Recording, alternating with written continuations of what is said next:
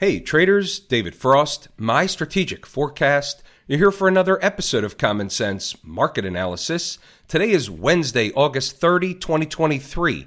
We're looking at a daily chart of the SPY or SPDR, which is the proxy for the S&P 500. What do we have on the docket today? What we have on the docket today is a continuation of yesterday. We had what's called in the trading parlance follow through. We're into a 3-day holiday weekend coming up. Markets have a tendency to float up into these 3-day holiday weekends. Again, I wasn't expecting the market to be up every day this week. However, markets have a tendency to float up into the 3-day holiday weekend. Take that at face value. Let's be the umpire calling balls and strikes, and let's look at a couple of probable targets, and then we'll look at the other side and the what-if type of scenario. You might want to get out your sticky notes. Here's one for you, 453.35. Why is that important? Well, let's just look at it logically. The market traded around this area, threatening to break out once again, or at least go higher, and then it broke down. Okay, fair enough. When we look a little deeper in this area, we have two things. We have a gap up here, and the gap is officially at 456.48. But then we have the window to the world, the window to the gap where there's white space in between the high of this breakdown candle, and the high is 453.52. And so up in this neighborhood is a likely, and we'll just use the term probabilistic target. We don't know exactly the market will get there, but it's a target. Now, let's understand the definition of a target. A target is a place the market is likely headed to, and once it gets close, it's likely to get drawn in. Does a target mean short trade? Not all the time. Not all short trades are created equal. Not all targets are created equal. Some targets are a stone cold short. Other targets are just a target. What happens if she gets above 453.50, let's say? Well, she gets into no man's land and she starts working her way up towards the gap. Is there a guarantee she gets to 453.35? No, of course not. However, markets have a tendency to float up into the 3-day holiday weekend, and we'll leave it at a likely target. What about the flip around situation? Let's just say, for argument's sake, you wake up Thursday morning and you've got some kind of a gap lower opening going on. The first order of business is below today's low wouldn't be a good thing for the bull case. You've got this big time breakup candle, and a garden variety retracement inside that candle would be normal, also garden variety market activity. She's going to have a pullback / retracement from somewhere. The question is, does it happen before the first target, before the target of 453.35, or does it happen after, or even from a higher price? We don't know the answer to that, but these are the questions you need to pose to yourself when analyzing the situation. Tomorrow happens to be what we call an on-time type of situation. It doesn't mean the market has to turn around tomorrow. It means tomorrow is an on-time type of situation. So the way I use that information is I take that is our time component. Time is more important than price, but what happens when time converges with price or price converges with time, and you have two important things converging at the same time and price? Guess what? It's a recipe for a potential, we'll call it, reaction in the other direction in the market.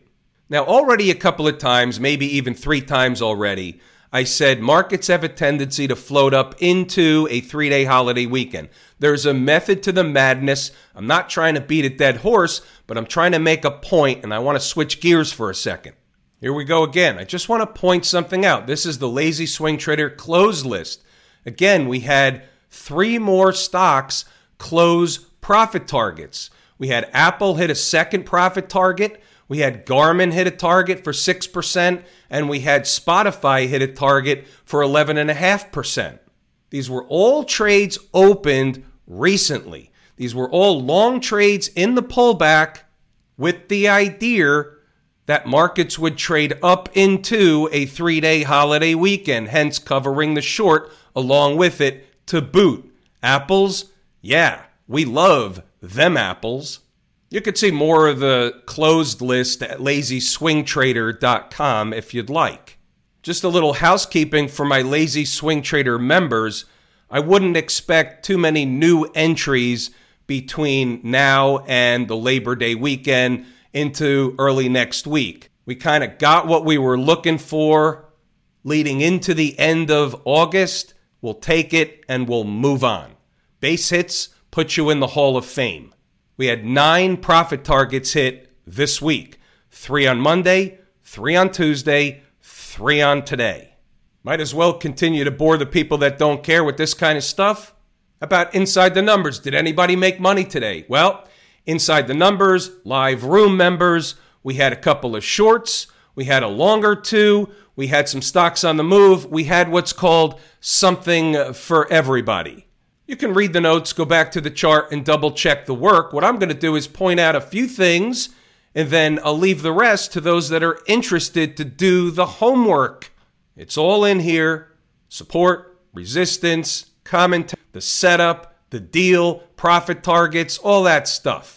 Speaking of the deal, 9:15 post before the opening bell. If they drop them a little, we're looking to buy 448.65. They didn't do that. They went the other way. So guess what? How about a short? Giving you both sides of the tape. We're looking for the morning trade. That's our objective first thing in the morning. During the morning rush hour, we're looking for what generally speaking is our morning trade, which is a counter trend change, generally picking up the pieces on a shakeout operation. Today, instead of a shakeout, it was a Johnny-come-lately operation. Traders chase the tape, they hit resistance, they pull back. Traders that chase the tape get a pie in the face, we get a positive trade. That's the way it generally works. How about a short? 450.35 to 451.15 is the zone for a reaction back in the other direction. We think better in pictures. Right of the vertical is today's activity. You can see the 2 lines on the screen, 450.35, 451.15. So check this out. First candle of the day, the high in this candle was exactly 450.36. So we had some traders book a base hit there, 5 points, whatever it was. Our scalps are 5 to 7 points. We had a plethora of profits in the live room on that one. Then what happened? They went to the second number. They spiked it up a little bit. Then they did what? They rolled over, came right back down, and did the deal, gave you the trade. We had several traders with what we call buku profits in the morning trade. Pause the video, read the notes, go back to the chart to double check the work. You see, they got the showtime zone, short scalp with potential. And the scalp portion is over. Nice trade. They're floating. And our trade is over for all intents and purposes. That was the first trade. Pause the video, read the notes, go back to the chart to double check the work. It's all in here. Everything you need to be successful in the markets if you follow the rules, if you follow instructions, if you follow the numbers. This is here for the taking. After the morning trade, what comes to mind? Torture time number 1, which we don't want to necessarily short the market around lunchtime and the early afternoon time. The market tends to float around, and I like to call it the torture trade. Never short a dull tape comes into mind. That's an old trader adage. I don't have the patent on that one. And oh, by the way, markets have a tendency to float up into the 3-day holiday weekend. We want our pound of flesh during the morning rush hour. This is, after all, a morning business. It's like a store, and I tell the traders in the live room this all the time. It's like a store. It's open all day long. Doesn't mean you have to shop there all day long. You go there, you get what you need, you pay for it, and you get out. The market's very similar. You show up early in the morning, you get your pound of flesh, you book your profit, and you go about your business. Just because the market's open all day doesn't mean you need to try and trade it all day. That's a recipe for disaster in most cases. What about stocks on the move? We had 4 on the board, 3 hit their entry objective, so we'll take a look at those charts. Ambarella did not. It's a no trade. It's what we call off the board. First up, Brown-Forman getting a buzz cut at the opening bell, came up short of the first number, did the deal. That technically takes the first number off the table in the spirit of the manner in which, but the second number would be an active trade opportunity. 65.09, they come down to it, spike it, turn right back around and go where? Back to the first number, providing the necessary base hit requirement. The numbers work. And by the way, so does the process. About Box getting its buzz cut at the open, came close in the opening part of the day, bounced away, bounced around, but then it basically went sideways all day, which takes the number 2710 off the table because A, nobody's taking that trade into the closing bell, and 2, it's not in the manner in which. So this one was officially off the table. How about HP or HPQ? Haircut at the opening bell, comes into the first number, 28.15, spikes it by a few pennies, bounces back in the other direction, provides what? The base hit. Base hits put you where? Into the Hall of Fame. What's going on over in Camp IWM? Well, you see a 190.60 on the board. I think that's a good target for this week if they're going to continue floating up for Camp IWM. Right now, we're in the it's all the same market type of situation. They're all going to float up into the holiday weekend, or they're not, and they're all going to sell off, but they're all going to move together, not necessarily in the same magnitude, not all day, every day, but for the most part, all the markets are trading together at present. Just as a reminder, you look at the long-term chart, and we've looked at this monthly chart quite a bit, but technically speaking, even though they started breaking the chain here, they never really got above this zone. And essentially, you still have a channel here that we can draw like this. So this is a channel which creates, whoops, wrong tool. It creates one of these bearish, flaggish kind of situations. You have a move down, and all of a sudden you have this channel. Now, if they break above the channel, that's one thing. If they can't and they go back to the bottom end, what are they susceptible to do? They're susceptible to break the downside. We don't know which one is going to happen, but they're still trading in a long-term channel in Camp IWM. The bulls and the bears are having color war in Camp IWM.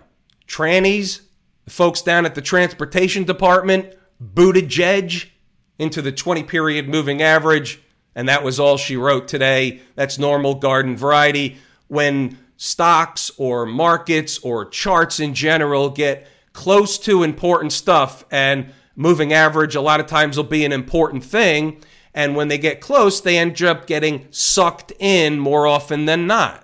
Get above the 20, start closing candles above the 20, they'll be above all the moving averages, and the trend is your friend until what? She throws your crap out the window. 16,180, put it on a sticky note. Why? Because if she does get above the 20, they're going to go to 16,180 pretty quick. What about the Q people? What's the like place for the Qs that we talked about in the SPY?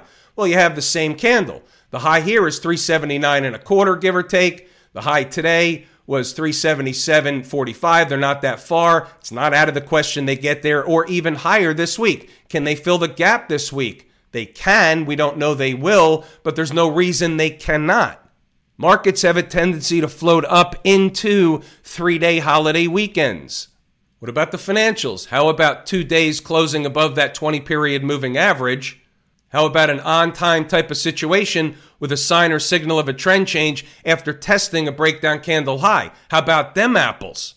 And let me point out what I'm talking about, what I said so fast. Here's your breakdown candle high. Tested it, couldn't close above it just yet. On-time type of situation, sign or signal of a trend change. You can kind of put 2 and 2 together, but if you don't know what I'm talking about, it's in the course Lazy E-mini Trader. It's part of the foundation of what's taught in there. They have not filled this gap up here. They came close today. Coming close and not doing it is a choice. They could have if they wanted to. There's no accidents or coincidences in the market. Maybe they do it by the end of the week. However, they're competing with the other stuff. They're competing with the breakdown candle high, sign or signal of a trend change on time type of situation. Markets have a tendency to float up into a 3-day holiday weekend. You have competing stuff. What about Smashmouth? What are they doing? Well, they're working on this breakdown candle high, 156.59. If they can get above and close above, guess what? There's some bullish energy that'll likely be released to where? 160, give or take. It's not that far away, but yet it's still a nice little pop higher for Smashmouth. If they can't, meaning cannot get above the breakdown candle high, it will have been what? A test of a breakdown candle high. First time, best time. They're just arriving there today. We'll see what happens during the rest of the week. Remember, markets have a tendency to float up into the 3-day holiday weekend. By the way, if I told you how much I appreciate each and every one of you, without you, these videos are not possible. That is true and accurate information. We're pulling the ripcord here today. I'm David Frost, my strategic forecast. Thanks again for tuning in to another episode of Common Sense Market Analysis.